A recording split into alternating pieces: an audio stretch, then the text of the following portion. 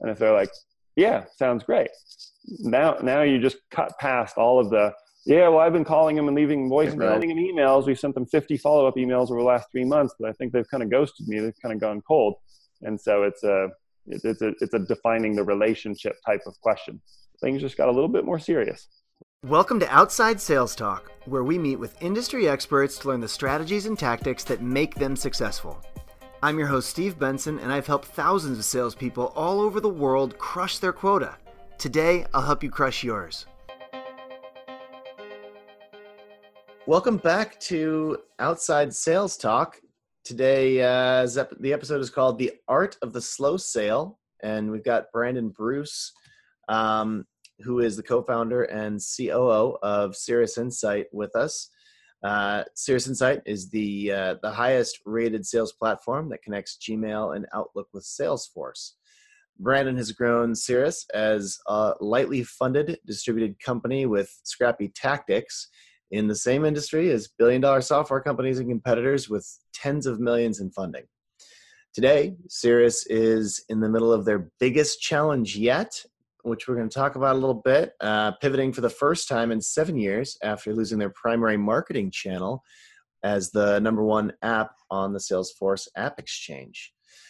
Brandon, welcome to Outside Sales Talk. Thanks, Steve. Good to finally meet you.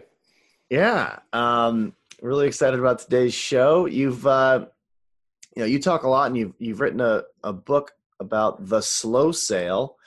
Could you explain the art of the slow sale for our listeners? Yeah, this was kind of something that struck me about a year in to starting Cirrus Insight. And I was the only salesperson. And my co-founder, Ryan, was the developer of the app. And for background, we connect Gmail and Outlook with Salesforce. So I'm talking with a lot of companies, and 6 months to 9 months to a year in, we start talking with some larger enterprise companies. So it's really exciting. Sales could be bigger. Sales cycle is going to take a little bit longer.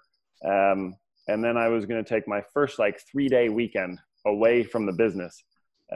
Totally freaked me out because I'd been very used to a really fast cadence of follow-up, right? So every day I'm talking with the customer on the phone, emailing, checking in, and then I was going to check out for 3 days. And so I had these contracts sitting out there that I thought, well, we're pretty close on these deals. I think we've come to terms. And I was worried that I would lose all 3 of these pending deals because I was taken off for the weekend, and then maybe the whole company was going to implode and bad things were going to happen. So, totally nervous and distracted during the whole 3-day weekend. But the silver lining on that cloud was that when I came back, all 3 of those deals came our way. And it was like, yeah, I hope you had a great weekend. We're ready to go. And so it caused me to pause for a second because I thought, well, I didn't even follow up. So maybe these aren't as attributable to me as I thought. You lose a little bit of that personal agency, like I cause all sales to happen by force of personality. And instead stepped back and thought a little bit more about how I buy things. I don't necessarily go jump in and cool, I'm ready to buy right now, like an auction or something. I usually have kind of made a decision, like I'm leaning toward doing something, and then I sit in the tank for a while and think about it. I'm not ready to part with my money quite yet. I'll just wait. And maybe next week, maybe in a couple of weeks, I gotta talk with Ryan first and see if we really want to buy this and then buy. So around that time, we started to get a little more serious about sales, and we started looking at analytics in our Salesforce platform and saying, from the time that we first engage with a customer, what does a sales cycle look like? And what we found was there's flurry of communication early when we set them up on a trial, regular communication through the trial, flurry of communication right at the end, right? Final questions, how does this work? We want to configure it this way, et cetera. And then there was a complete drop-off of communication. It was dead quiet for 10 days. And that's what I kind of then called when we built our sales team. I was like, hey, we all got to get comfortable with this quiet period. It's going to totally freak you out. So you feel like you're not working, you haven't done your job, and you failed to close, which is the salesperson's worst nightmare. But it turned out it was that magic 10-day period, and then the deal would close. And we get the signature back, paper would come back. And so we started to get more and more comfortable with this idea that we want to move fast. We want to be responsive to customers. We don't want hey, sorry, we're doing the slow sale. I'm not going to call you back for 2 weeks. We want to be Johnny on the spot in communication, but we also don't want to, force a deal through, the classic hyperactive or pushy kind of salesperson type that, I'm not a patient person. So I was like, well, if you want to buy it, let's just do it now. Well, why wait?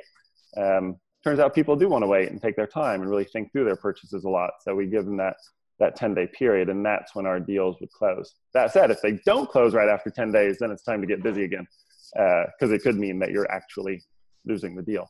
But that's where this concept came from, of the slow sale in a fast-paced world where you're sending hundreds of emails and making outbound calls and following up on social and connecting with people and shaking hands at conferences, and everything seems to be going light speed. Most of the really big, successful, long-term relationship sales that we've made haven't gone that fast. They've gone fast enough, but there's been gaps and times where it goes into this quiet, slow period, and that's been really important. So talk a little bit about why is the slow sale an important strategy for sales reps to use? I think one of the things that I found for myself, and I think that our team here has too, is that by slowing down a little bit, you get more intentional about the steps that you're taking. And so I found on the software side, software changes so fast, and we're in the software sales business where it's tempting to just, let's go try this. Let's go send a ton of emails. Like, did that work? I don't know. It sort of worked. Okay, cool. Well, maybe we'll do that again someday. Now let's go change. Now let's make a bunch of phone calls. Now let's get out on the road and visit a lot of customers. Let's do conferences instead. Next year we'll do conferences. And it seems really schizophrenic. You're constantly trying stuff, but you don't stick around long enough to see, did it actually work? Should we really reinvest in this? Is going to conferences or visiting customers something you don't do just once? You do it over time in a very intentional, concerted way. Once a quarter for 2 years, and then you reap the benefit of all your work instead of flitting between these various kind of marketing sales strategies all the time. So thinking about the sale as something that doesn't happen immediately is a way to slow down your own mind and process and think about, okay, what am I doing when I first engage with the customer? Let's really pay attention just to that for a while. And then what am I doing in the middle when they're testing the app? So a lot of it was an exercise in self-consciousness. So we spent quite a bit of time like, hey, let's go try this software that we're thinking about buying. And instead of just going through it naturally, like when all of us buy things as individuals and as companies, we would just document everything we were doing and thinking. So I'd be like, well, I went to go start a trial, but decided so-and-so on the team would be better suited. I recommended it to them. That took 3 days. It took them a week to decide they wanted to take my recommendation and actually try it. So it's like now we're 10 days into this thing, and it's like a total false start. Or it would look like a false start if you were the company selling to us. But it turns out we were just going through a normal process. Mm-hmm. And we would just write down each of those steps and then think about, okay, when we go to sell, is our buyer going to act pretty similar to how we acted? Or are we just totally weird and crazy? And it turns out sometimes, but most of the time, we're relatively normal.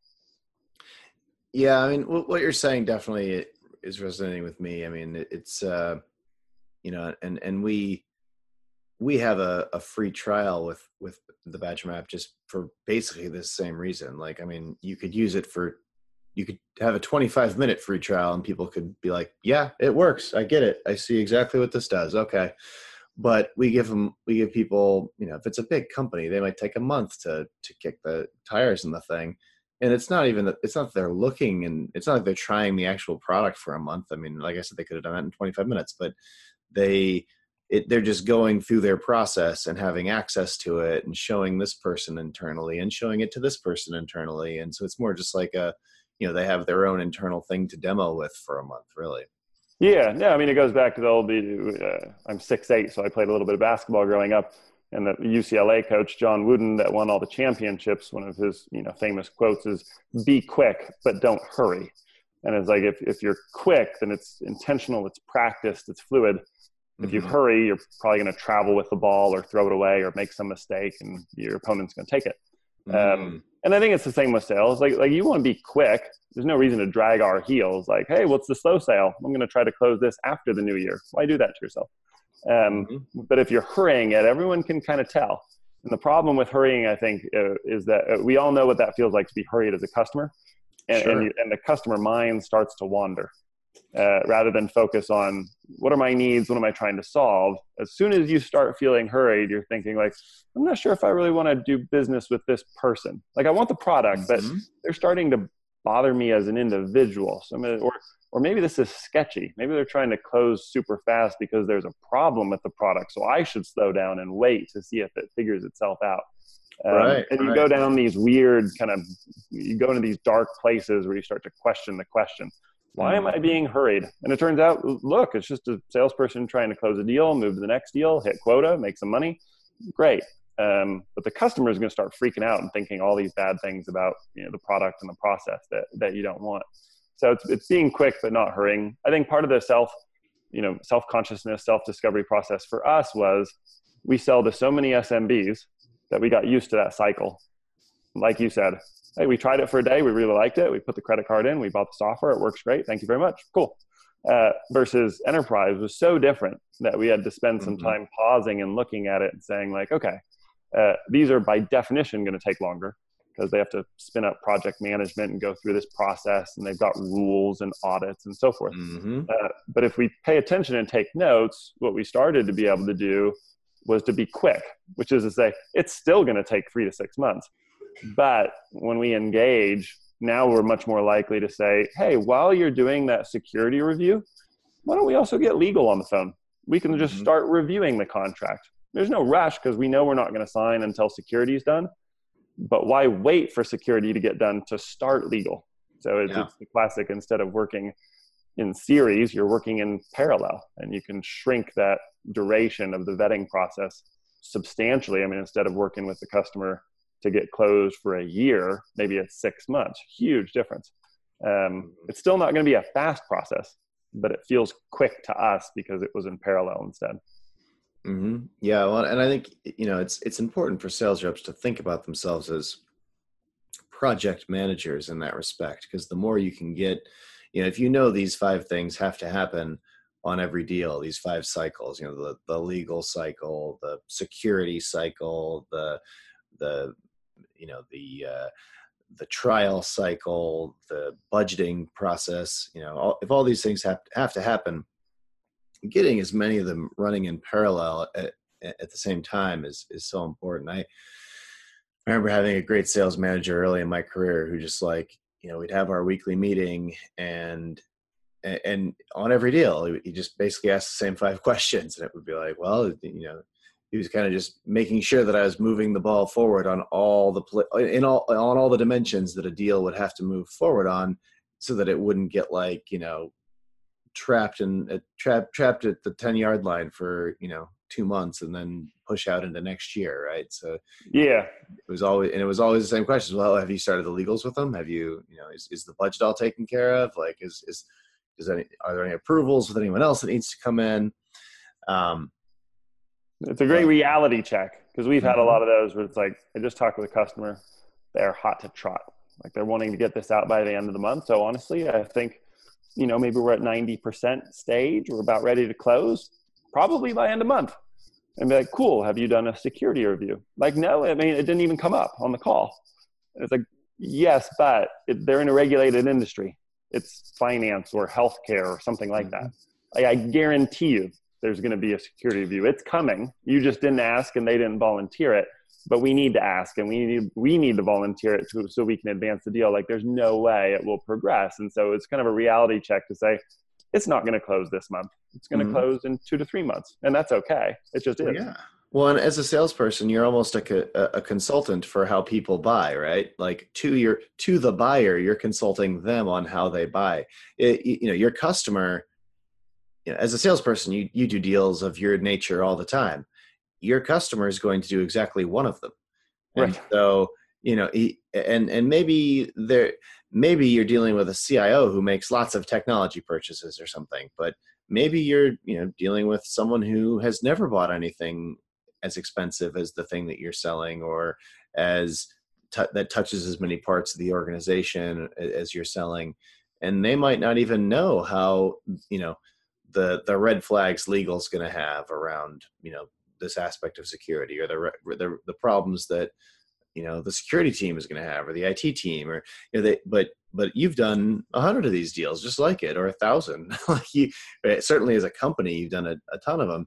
You know what things come up in this industry or in, in these situations or with companies of this size, and so you almost need to sometimes you can coach your buyer and be like, oh, well, is there anyone like, do you know if there's like a process around this? Like, do you have to work on, do you have this challenge that occurs, or does someone have to sign off from a legal perspective on this? And they may be like, oh, I should ask about that. And sure enough, like the CIO or the legal team or whoever is gonna need to weigh in, and they may not even know that.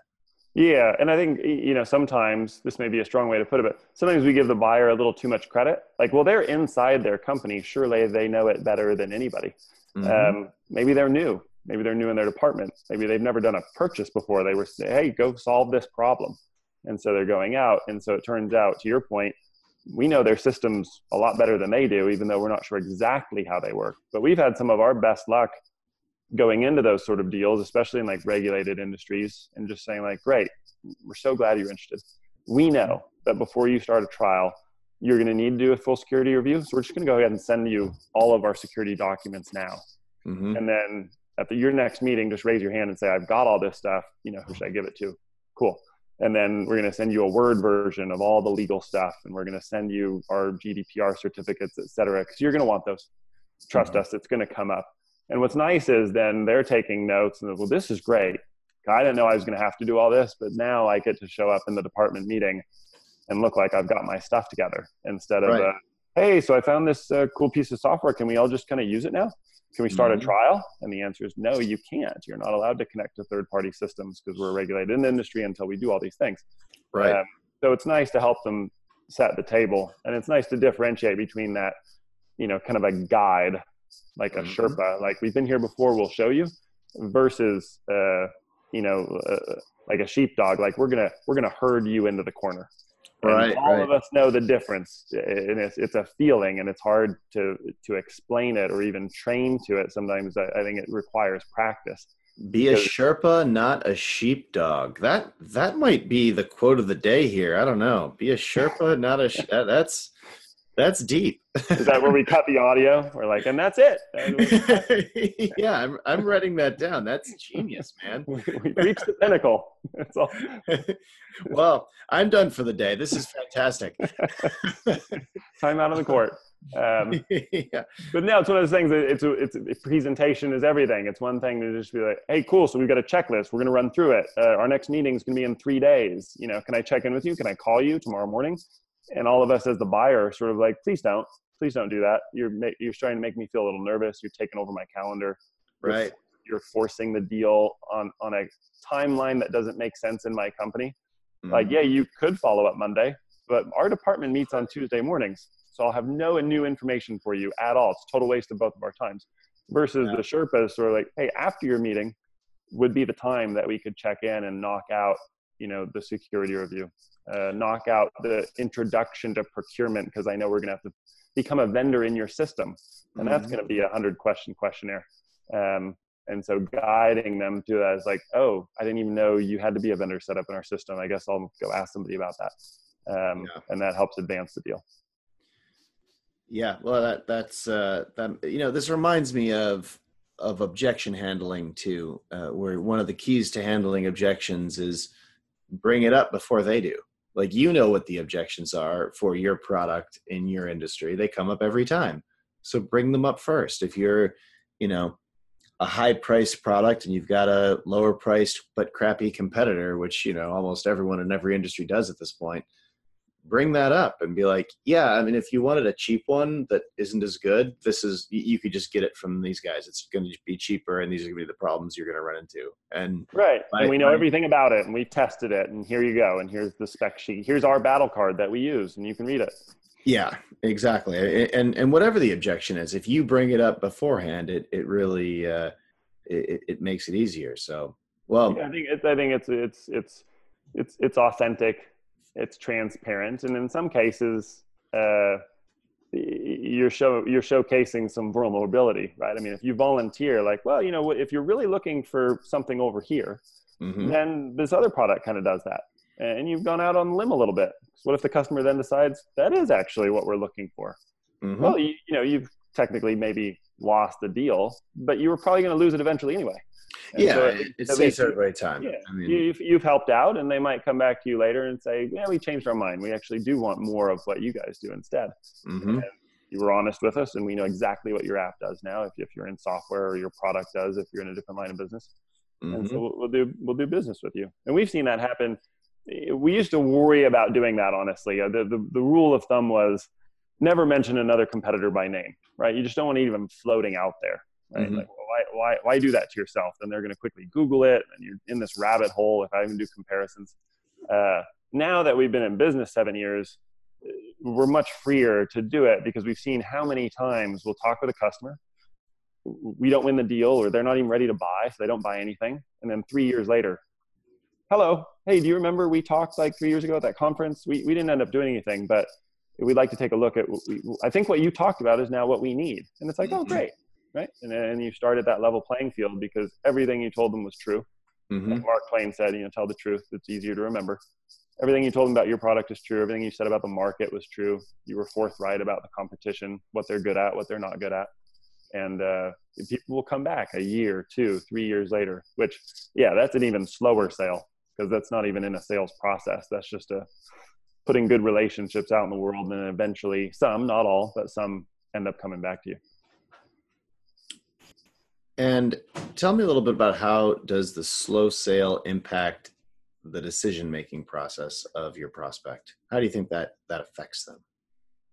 I think it's for us, the slowness is kind of embracing the decision-making process that the customer naturally gravitates towards. So it's trying not to force them into a faster decision than they're actually naturally comfortable making. So instead of saying, like, you naturally be comfortable deciding this in 2 weeks, we're going to try to force you into a 10-day decision, or after 1 week, just because we would like to make the sale faster so we can go sell the next thing. And so we're not trying to slow it down more. Like, your natural process is 2 weeks. Tell you what, we'll give you a month. That way you'll be super comfortable.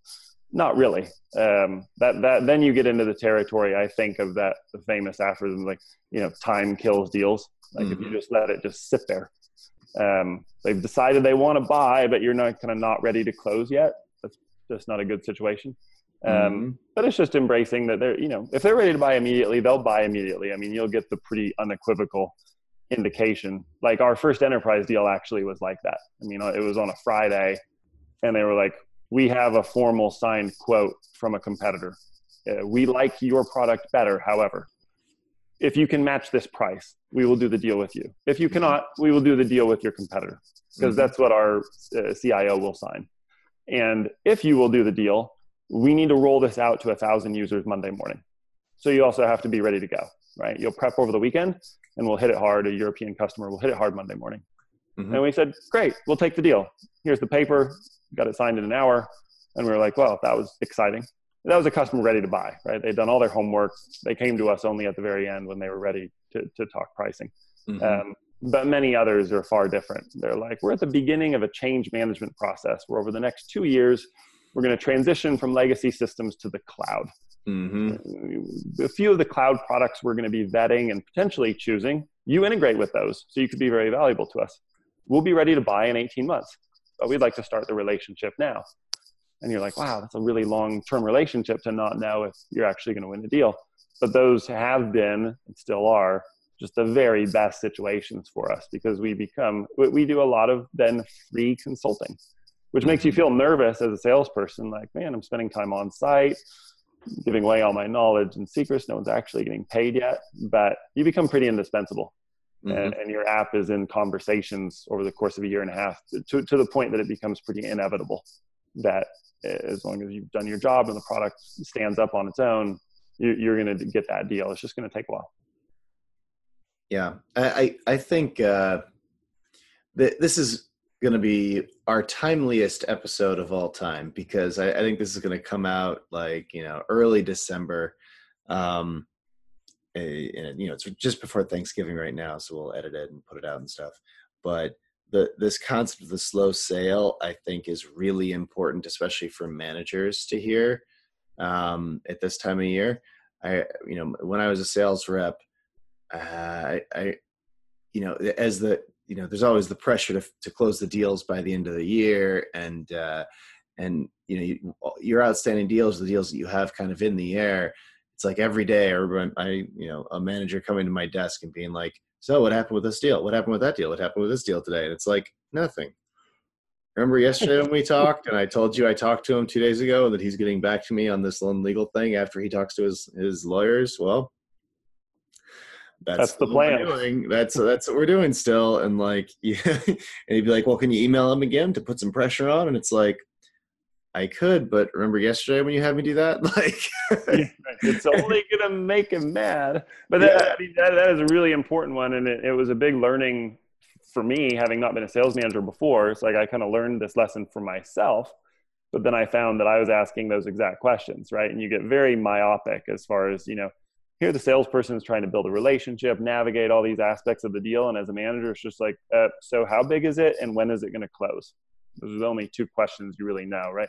A date and how much money, because that's the report I'm going to take and show to the board or show the CEO or whoever it is that you're bundling for. But really, it's far more useful, and you build a lot more rapport with the sales team if you have more of that checklist line of questions. Yeah. Like, oh, that sounds like a really promising deal. Remind me, security review, status, started yet? Not started? Can I help with that? What about legal? Are they reviewing our paper yet, or is it going to be on their paper this time? Because they're really big, and usually when they're big, they force us to use their paper. What can you do? We're a small company. Mm-hmm. Yeah, they sent us theirs. No, they haven't sent us theirs already. Okay, cool. Are you a vendor yet in their system? You need one of our people to do all the paperwork for that, because we're going to have to be inside Ariba before they can release money in the future, and that's important to close. So having those types of questions, salesperson's like, wow, this sounds like my manager's actually, they're trying to be helpful. Mm-hmm. They want me to close, but they're also helping step through the process of getting there, which what salesperson wouldn't love that? What's not to love? They're helping me get to close, and as soon as I get to close, they're happy, but I'm also, as the salesperson, that's when I get paid. That's when commission hits. So it's like, this is great. This is a good conversation versus so you think it can close soon? Like end of week? What if we close today? What if we called them over and over again? And it's like, yeah, that may not work out so great. Exactly. Well, the next section I'd like to do is called Sales in 60 Seconds. So we're going to ask, we're going to ask a question and try to answer it in like 60 seconds. Okay, cool. So I guess first, what is a common mistake reps make when they start a career in sales? I think expecting that it's going to move at light speed. Expect like, well, I'm in sales, so it's going to go really fast. I'm going to sell for a little while, and then I'll jump up the chain, maybe a manager, maybe VP of sales, and just run the whole show. And it's like, I think almost any sales job, it's going to take a little longer. You got to learn the product, learn the process, and then put in the hard work. And once you do, and you do really well, then that's the great part. You can write your ticket anywhere. But writing your ticket too early or thinking you'll be able to write it super fast, I think is a mistake. I think you want to go in thinking, this is potentially a career. I can work in this for a long time. And so I'm not in a personal hurry to get through this first phase.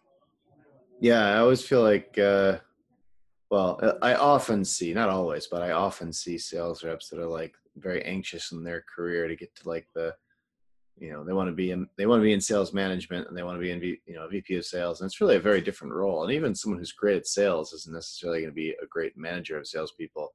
I do wish people thought of sales much more as like, a professional career where that is the end. Like you don't see lawyers trying to be managers of other lawyers as like, right out of the gate or a couple of years into their career, or, doctors or any other professional career. Really. It's like, no, this is the craft. This is the trade to do this. Like this is the thing. And that's an important part. I think there's an expectation sometimes where it's just like, well, you just sell it. You just do. It's sales. We've been doing it since the beginning of time. Therefore, it must just come naturally. And some people get it and some don't. But they ignore the aspect that you're talking about. And I think it's a perfect word for it. The craft. Like there's actually a way to think about doing it in your business in relation to how your customers buy, et cetera. And that isn't typically something that's just overnight. Sure, some people just naturally gifted at doing it and can probably sell anything. That's awesome. But for most of us, I think it's worth, pausing, embracing some of the slowness, and thinking about the craft aspect of it. Yeah. And it's a craft that you need to keep honing over time. I mean, it's just like, lawyers need to keep updating themselves on the new cases that are coming out. Salespeople I believe, need to continually educate themselves. And there's so many elements, and there's so much humanity to it. There's so much to learn, and you can always improve and think about different situations with different look at it through different lenses, or with from different perspectives. And you can just it's amazing. You talk to someone who's been in sales for 35 years, and if they've been a student of it the whole time, and they're a master at a craft. And it's always that word, the student word, I find personally to be fascinating. And it's an observation at this point, but I would like to see, sort of an evolution in the education system. If you look at the curriculum for business across most undergraduate and even MBA programs, it is not unusual for there to be 0 classes with the word sales in them. Isn't that the craziest thing? It's even for really, really interesting. I think I was the only person in my MBA class. I think there's actually one other woman who went into sales as a career. Everyone wanted to be in finance or consulting or operations. Which, can you be surprised? That's the only thing. Those are the only topics that are being taught. So you can learn a lot. There's going to be a class there's going to be several classes with marketing in the title of the class. There's going to be several with finance in the title of the class, probably at least one with accounting in the title. Right. There's one about product management. There's going to be like an HR organizational management, leadership type classes. So there's all these things that kind of revolve around the product or the service or what it is the company does. And yet, for 99.99% of companies out there, you have to have sales for any of those roles to be relevant. Well, and it's a way bigger role too. I mean, if you have a 1,000-person company, 400 people of them are in some type of sales. I mean, in that you're interacting with customers, and with the purpose of having them become customers or continue being customers. And how many finance people do you have? How many HR people do you have in that 1,000-person company? 10. So we trained all these things. There's not that many jobs in. There's not that many career paths in. Every company has a ton of people involved in sales. It's often called different. It can be called 15 different things, but like if you're interacting with customers to get them to do business with you or keep doing business with you, it is under the sales umbrella. But there's no teaching of it. There's no academic sales. It's a very strange thing. But I think that there are a ton of resources available today. I mean, so many people are giving sales so much thought and have created great content. Yeah. You really have to go out and seek it out and find it. Well, I mean, things like this podcast, and obviously the people listening to this are looking to learn and develop their sales careers. That's why they're listening to it. And but there's so many thought leaders and people who have great content out there floating around. But you really do have to do it on your own, because they're not going to teach you this stuff in school. Yeah, it feels like, and hopefully it is, like it's a matter of time before it's like, all these brilliant salespeople have just studied the methodologies and written the case studies and written books about how to do it, and shown people, and they give seminars, and there's podcasts like this one, and it's like you can learn it, you can pick it up, right? Self-taught, it's the internet, awesome. Yeah. But it would be nice to see that trickle into the core curriculum a lot of these places, so that there is early exposure, and so people say, to your point before, oh, this is a career path. So I don't necessarily need to be a product manager or an accountant or a financial expert or a marketer. I could be the one that sells the thing. And I think what's interesting is, having judged several business plan competitions, frequently the winner is the only one that went out and got, quote, market traction, which equals they actually talked with somebody and tried to see if they would buy it. And then they reported back on what they learned. So by the way, we have an initial sale. Wait, timeout. So we just heard 5 pitches but one of you sold something, yeah, you're the winner. I mean, Yeah. it's a winner by technical knockout. It's like, well, of course you're winning because you already proved something in the market. Yeah. The rest were just ideas. Right. So yeah, I think hopefully we will see more and more of that. And of course, what you're doing is actually helping to advance that cause. That's the goal. We're trying to help field salespeople learn more and develop. Well, circling back to the slow sale. So you stated that salespeople should learn to trust their products more. Could you explain what that means? I think that was the learning that I had with those 3 customers where I felt like, these were Brandon sales. Like I was going to win these and then kind of deliver them back to the company. Like, look what I went off in the wild and I killed food and I brought it back. So awesome. But it was more a matter of saying like, look, I've showed them the product. We've gone all the way through reviewing contracts. I need to trust now that they understood the value. I've explained the value, but that they saw it with their own eyes, that they've circled around it and decided to embrace it. And therefore the product can stand on its own. I don't need to constantly remind them, like, remember the value, remember what I told you were going to get. Right. And then, it's almost like, why are you wanting me to sign for this? Like, I need to be convinced of it myself.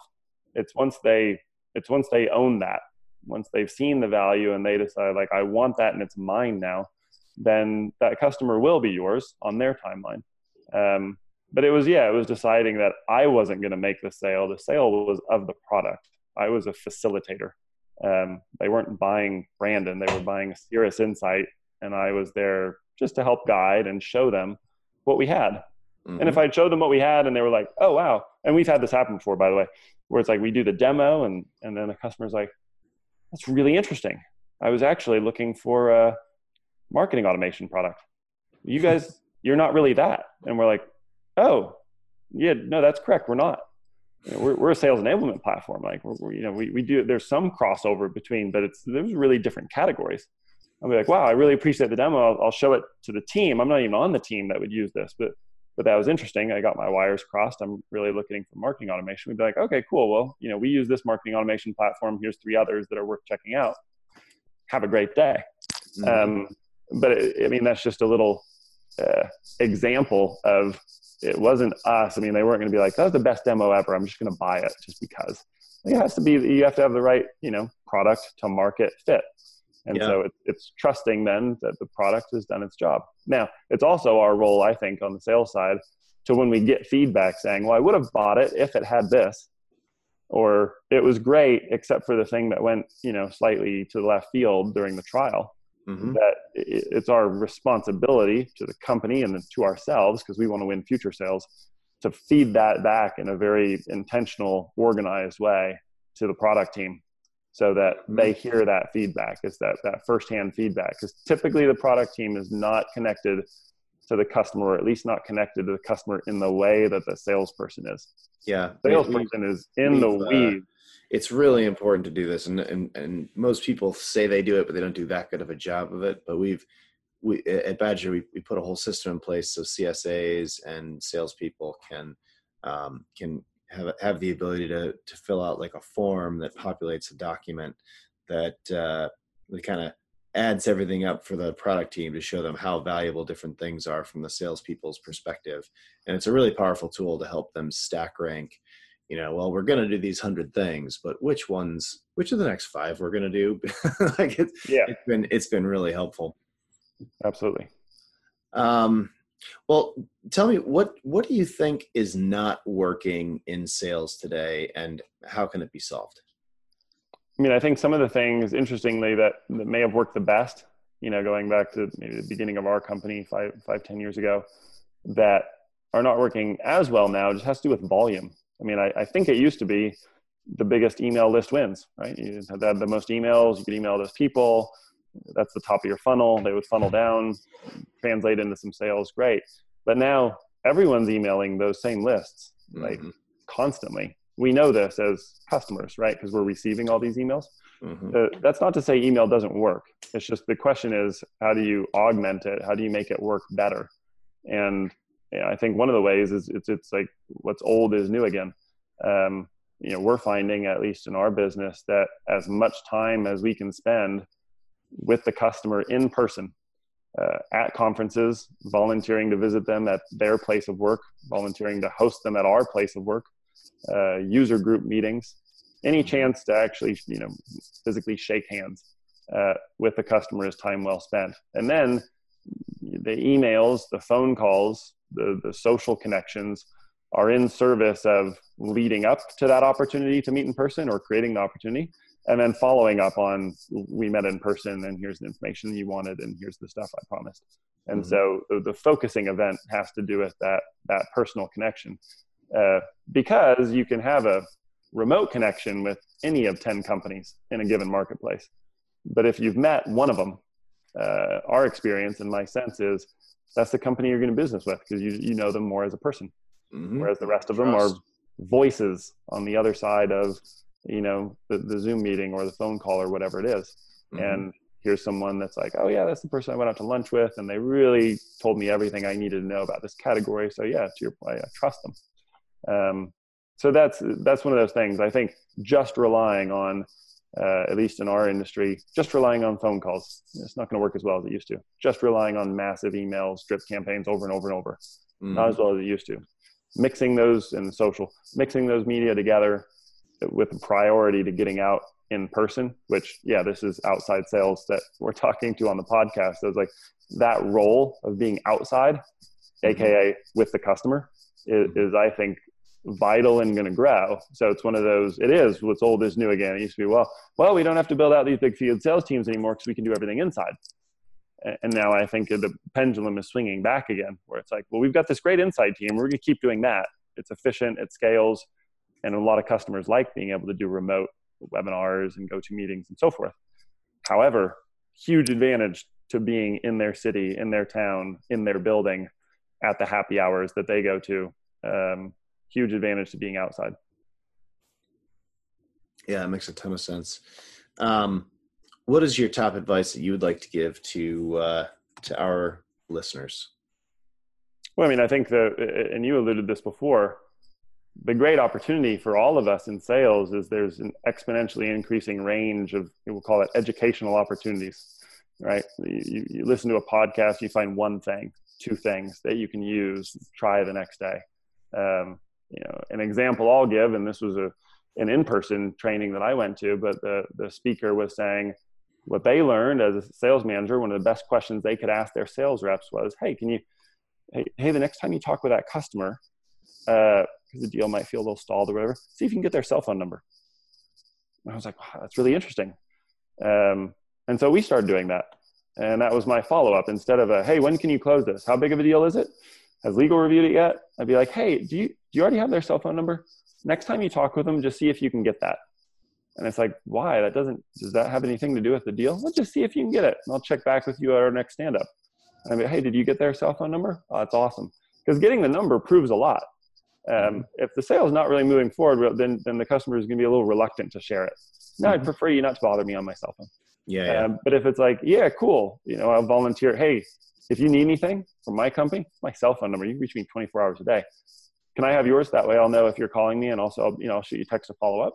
And if they're like, yeah, sounds great. Now you just cut past all of the, yeah, well, I've been calling them and leaving voicemails. I don't know if they're getting them. Right. Sending them emails. We've sent them 50 follow-up emails over the last 3 months, but I think they've kind of ghosted me. They've kind of gone cold. If you have their cell phone, you can cut through all that. They're a text and a phone call away. And so it's it's a defining the relationship type of question. Hey, can we trade cell phone numbers? Because if we can, things just got a little bit more serious. We can now contact each other anytime. We're building trust. So we started doing that. So it's finding those little snippets, whether it's in all the great sales books that are out there, the trainings, the webinars. Many are free, some are paid. Many are very much worth it when they're paid. I wouldn't shy away from just, it's a paid resource for $100. I'm not going to do that. Could be a great way to spend $100. Lots of the podcasts, I think. Those are all valuable. And some of the sales conferences is one of those, you can spend full time just being a student.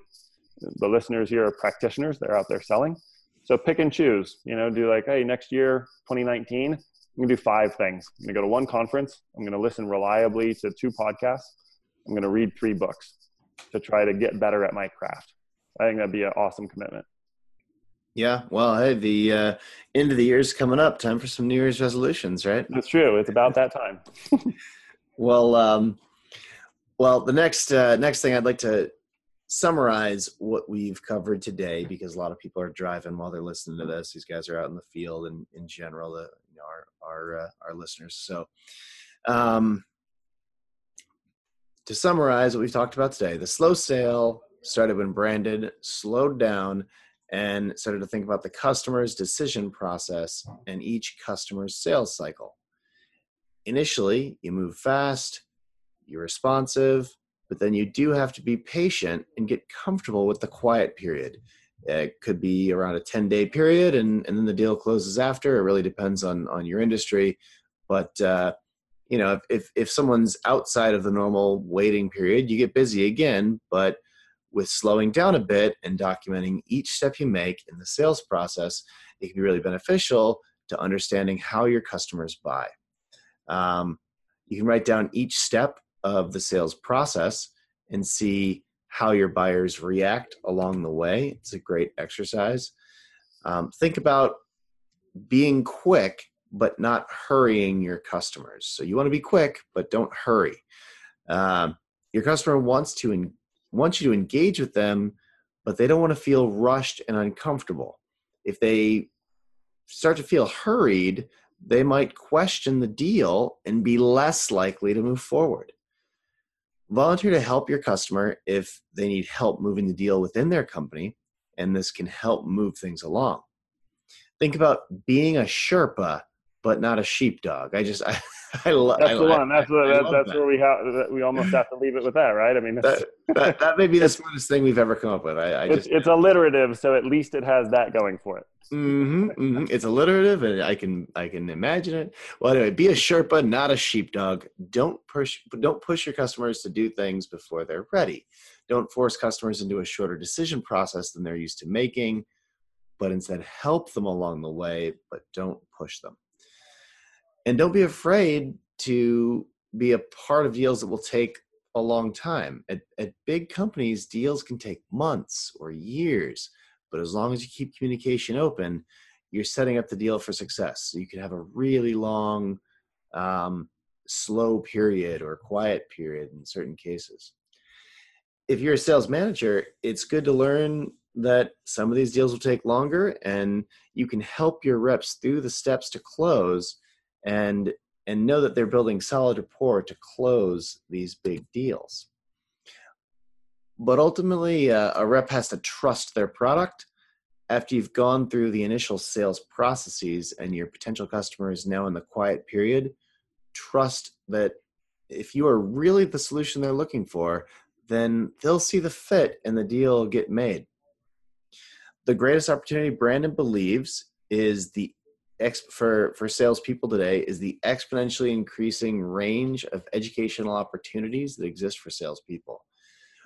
One great test that Brandon has learned is seeing if you can get a customer's number, like cell phone number, and this can prove if you can move a sale forward. You can really cut past a lot in the sales cycle, and it's a great way to see where you're at with somebody. But there's such a noisy world right now with everyone stacking up, hundreds of emails a day, and phones blowing up all the time. But text messages can cut through, but they're only going to give it to you if you've earned it. And he gave a final tip to read more books and listen to podcasts to continuously learn more and set up a goal for yourself for the year. Well, this has been absolutely fantastic, Brandon. Where can listeners read more about your work, and what's the best way for them to reach you? I mean, this is an outside sales group. So if anyone's making their way through Knoxville, Tennessee, which is right at the intersection of I-40 and I-75, and stop by on any given Friday, and you can join us for a company lunch. We're at Cirrus Insight. So my email is brandon@cirrusinsight.com. I'm on LinkedIn, of course. Give me a shout anytime if I can be helpful. And hopefully everyone has a great Thanksgiving and then comes back to finish November strong. Fantastic. Well, I hope everyone enjoyed this episode of the Outside Sales Talk. If you have any feedback or any suggestions, feel free to reach out to us at feedback@outsidesalestalk.com. If you like the podcast, please subscribe to it and leave it a review. It really helps us spread the word and get more outside salespeople like you to find out about this. Take care until next week, everybody.